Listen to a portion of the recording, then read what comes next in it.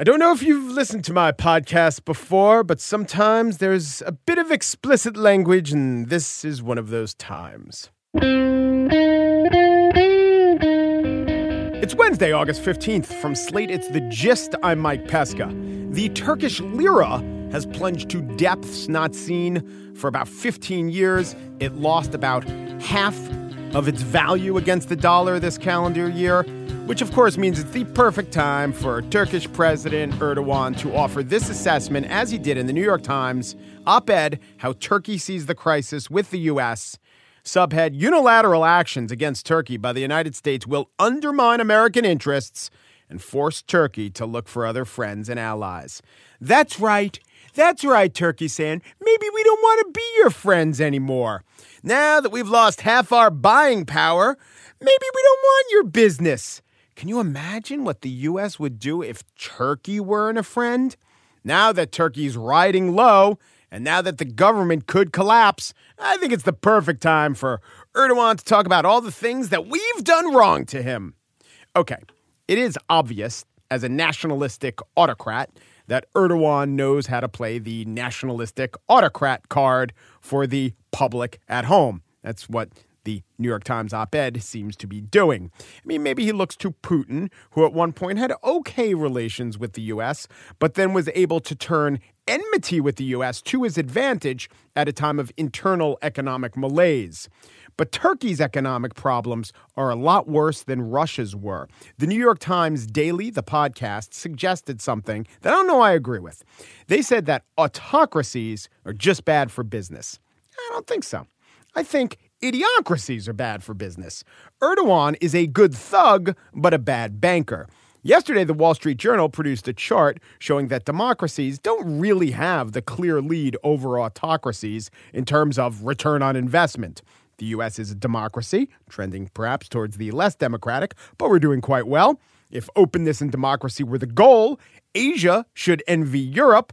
But since economic growth is the goal, Europe envies much of Asia. China's an autocracy, but their leaders are smart, and China's doing well. In fact, in China, autocratic tendencies probably help economics. There are no unions to placate. There's no short-term thinking to win the next election. There's no interest groups to prize over the national interest. No politician can exercise veto power over necessary infrastructure expenditures. Think about that. Chris Christie couldn't operate in China. Saudi Arabia has never been anything other than a really bad dictatorship. Openness seems to have a poor correlation with economic success. The price of oil has a deep correlation with Saudi economic success. Brazil's a democracy and an economic basket case. In general, I like democracy more. I think it's a hedge, not the best hedge, but kind of a hedge against the worst aspects of autocracy. But the world's first and second biggest economies should offer a pretty clear lesson that autocracy could hinder growth or it could help it, but idiocy is always a killer. On the show today, I spiel about the first openly transgender major party candidate for governor, and we will dive into what that means, and we will not be stinting on Vermont politics. But first, Jon Murray was the title screen that you saw during The Real World. That production team created that MTV show, essentially inventing reality TV. And now Jon Murray is producing a very different reality series, the Emmy Award-winning Born This Way.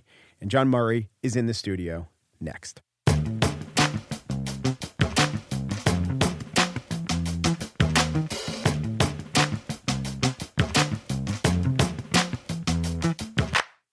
Born This Way is a show that begins its fourth season tonight on A&E, 8, 7 Central and Mountain. It is about adults in their 20s with Down syndrome. It's compelling, touching, humane. It's real, which isn't always true of reality TV. And speaking of the genre, the progenitor of reality TV is the producer of this show. Jon Murray was the co-creator of The Real World, an exec producer of The Kardashians, and now he produces Born This Way. Hello, Jon. How are you?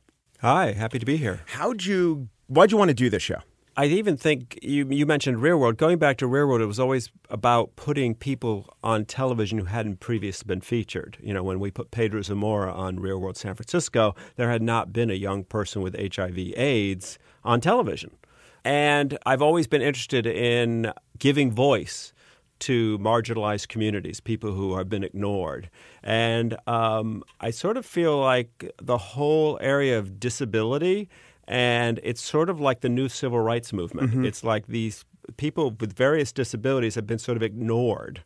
And with Born This Way, it was an opportunity to introduce viewers to this world of these young people with Down syndrome and their families who have worked so hard to give them the tools to be as independent as possible. I got hopes, dreams, everything that you have, I have. I am very typical 22-year-old girl. I play golf. I love to cook. Also, I like poetry. My dream is to get married. I want a girlfriend. I want a car. I want independence. If you don't want people to treat you different, don't treat me different. I do have a story to tell. Don't be afraid of me. I don't bite. Woo! When people look at you, what do you want them to see? The real me. In 2018, is this just about the only cast you're going to get that's not consciously playing the metagame of knowing they're on TV and performing? No, I don't think all people perform. I think, our job as producers are to find those people who can't help but be themselves. And I think that, when we're casting a show, we do 3, 4, 5 interviews with people. We talk to their friends. We talk to people they don't even know we talk to. We have a 25-page application people have to figure out. Our job is to get to know them and to be convinced that they are who they say they are. We don't want someone who's going to come on and put on a performance. But I think these days everyone knows that the genre is the genre and that it requires a certain vocabulary and certain way of acting. And there's always the consciousness that you're on this TV show that's of a genre in a way that the first season of Survivor or the first couple seasons of The Real World couldn't have known. And my question is, are the guys and girls from Born This Way, are they aware of that?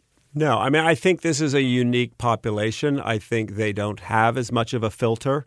But I've seen with, the seasons advancing that they have more of a sense of sort of who they are and how people react to them.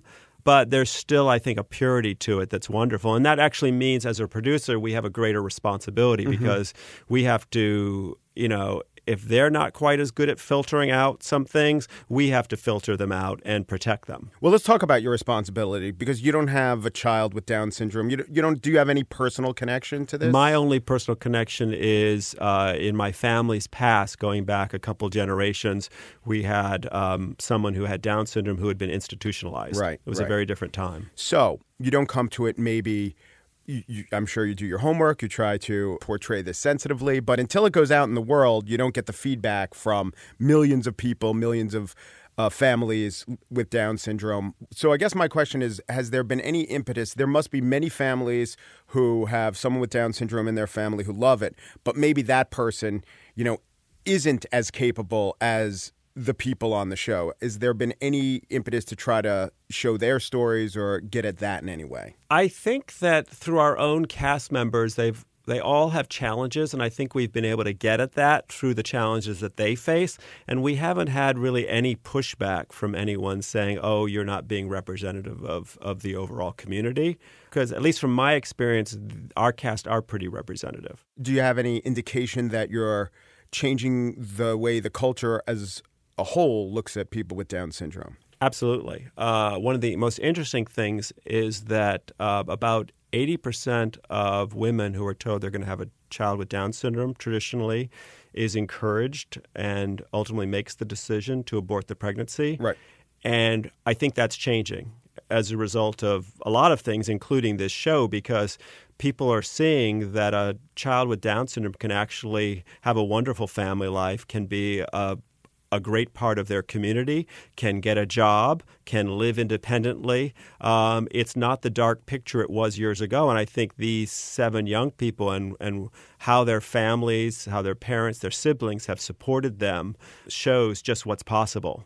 Are you surprised where the genre went from 1992, 93 when it started? Real World went on the air in 92. Yeah. Yeah, no, it's amazing. It's not a genre. It's a genre with tons of subgenres. That's right. Because there's the Emmy. The Emmy that you won there are 2 different Emmys for the best reality show, and yours is called unstructured. Well, there's reality. actually 3. There's competition, there's structured, and there's unstructured. Yeah. And it's very different. When networks are looking at who's going to run a show, you look at a very different person who's going to run a structured show or a competition show versus someone who's going to do an unstructured show. Right. Are there any regrets you don't have to answer for the whole genre, but do you have any regrets about what the genre became?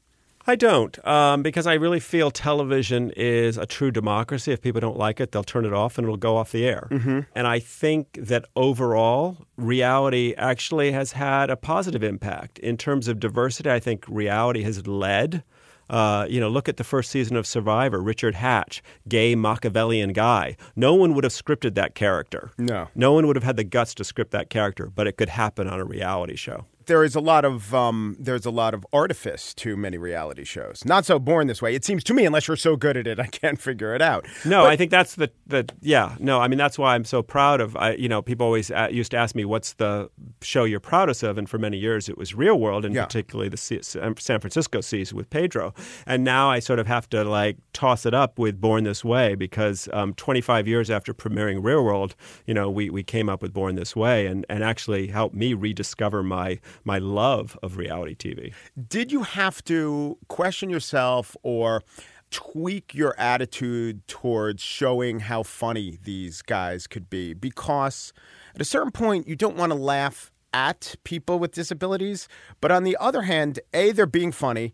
But sometimes they're being funny not when they're intending to be funny, but then the other people are laughing along. So was there any calibration with how to portray the humor, the inherent humorousness on the show? The very first episode, we knew we had to give permission to people to laugh. Mm-hmm. And so we chose a scene, the first scene of the first episode, cold open. Stephen and Sean are in a bar. They're having a beer. Immediately said, "Oh, people with Down syndrome can drink. Right. They're actually adults. They're not kids, as we want to say."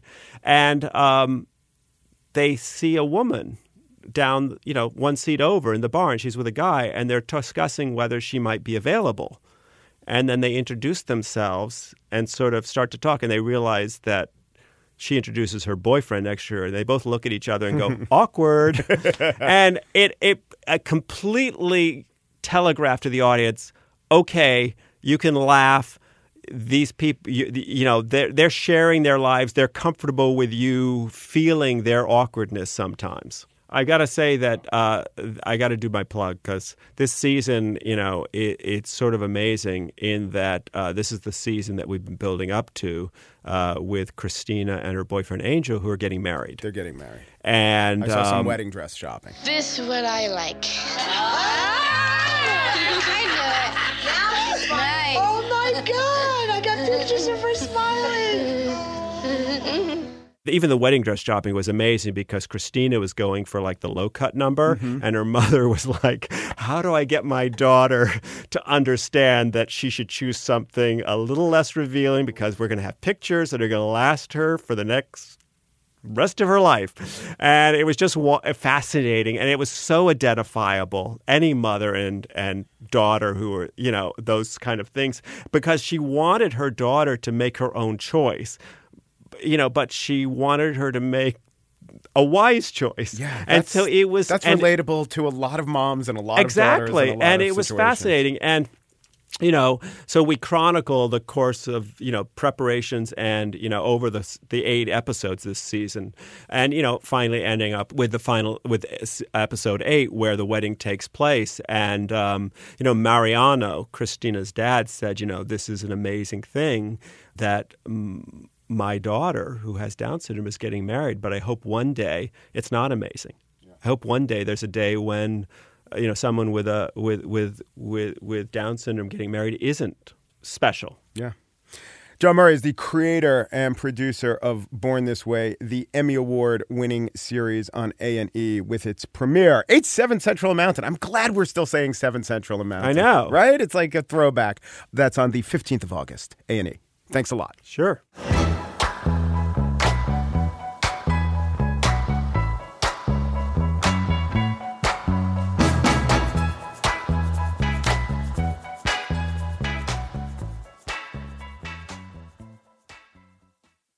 And now the spiel. In election results from Vermont last night, one result was both not an upset and yet unprecedented. And history was made last night as Democratic candidate for Vermont Governor Christine Hallquist became the first transgender nominee of a major political party. She defeated 3 others to clinch the victory. The former utility executive will be up against GOP incumbent Governor Phil Scott in the 2018 midterms. Christine Hallquist became the first openly transgender candidate to win a major party's nominee for governor. Now, I was thinking about that phrase, openly transgender. I get why one would say first openly gay governor or senator from a certain state, or openly gay statewide official, openly gay. I mean, in New Jersey, Jim McGreevey started out as I think even to himself, non-gay identifying politician, then had an affair with a man, and then did a press conference and said, I am a gay American. Barney Frank served in Congress while in the closet, and then was somewhat forced out of the closet, but then he served proudly and openly as one of the most powerful members of the House of Representatives. And of course, in this country's 240-year history, which actually goes beyond 240 years if you start counting governors appointed by the crown. Of course, lots of them had to have been closeted or secretive or not allowed to express their sexual preference or not openly gay, but some form of gay. But what about openly transgender?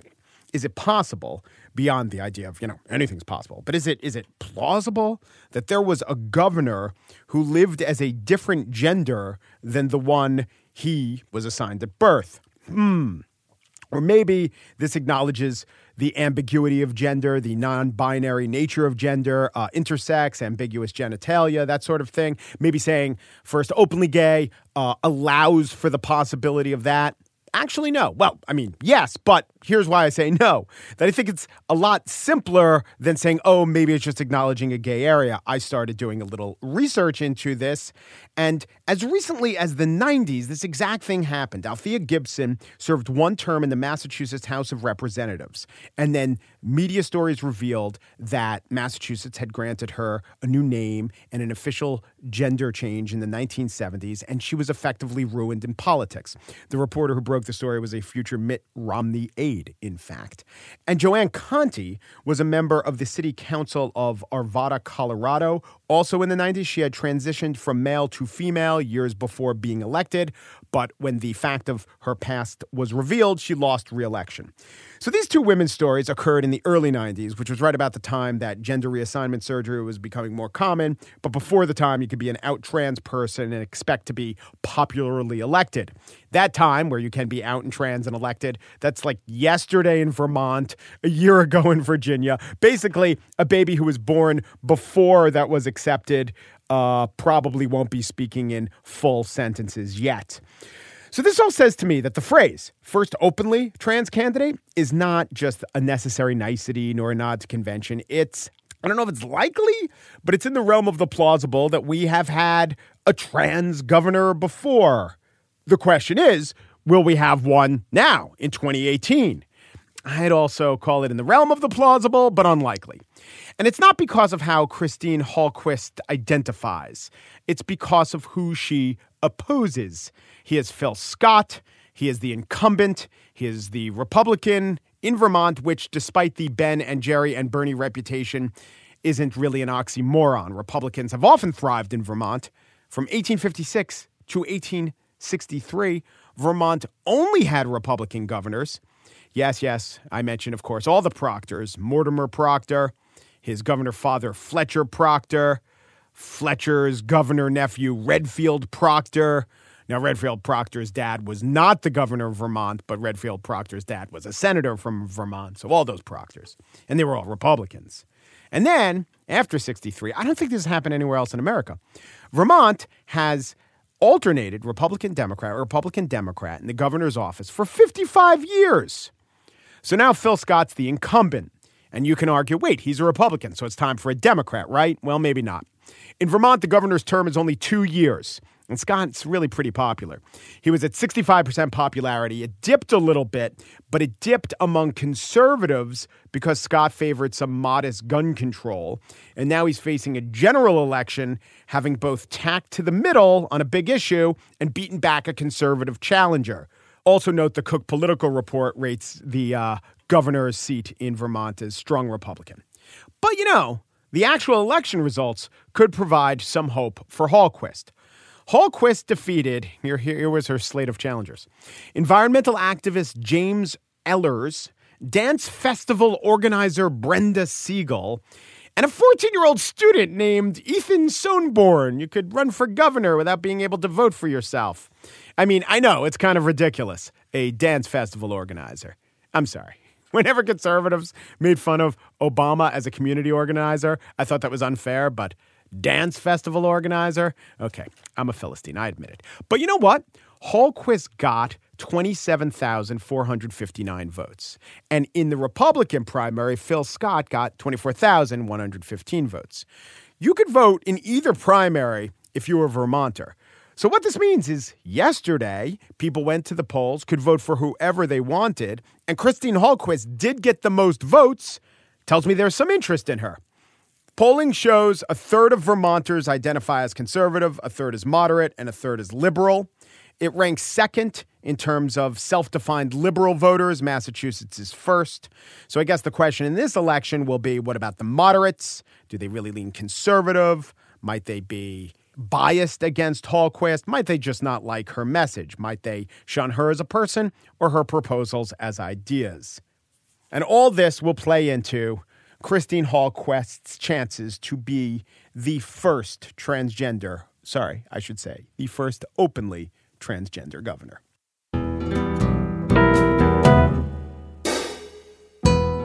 And that's it for today's show. Pierre Bien-Aimé and Daniel Schrader's favorite season of The Real World was Real World Chattanooga, where they played endless pranks on those snobs from Road Rules Murfreesboro.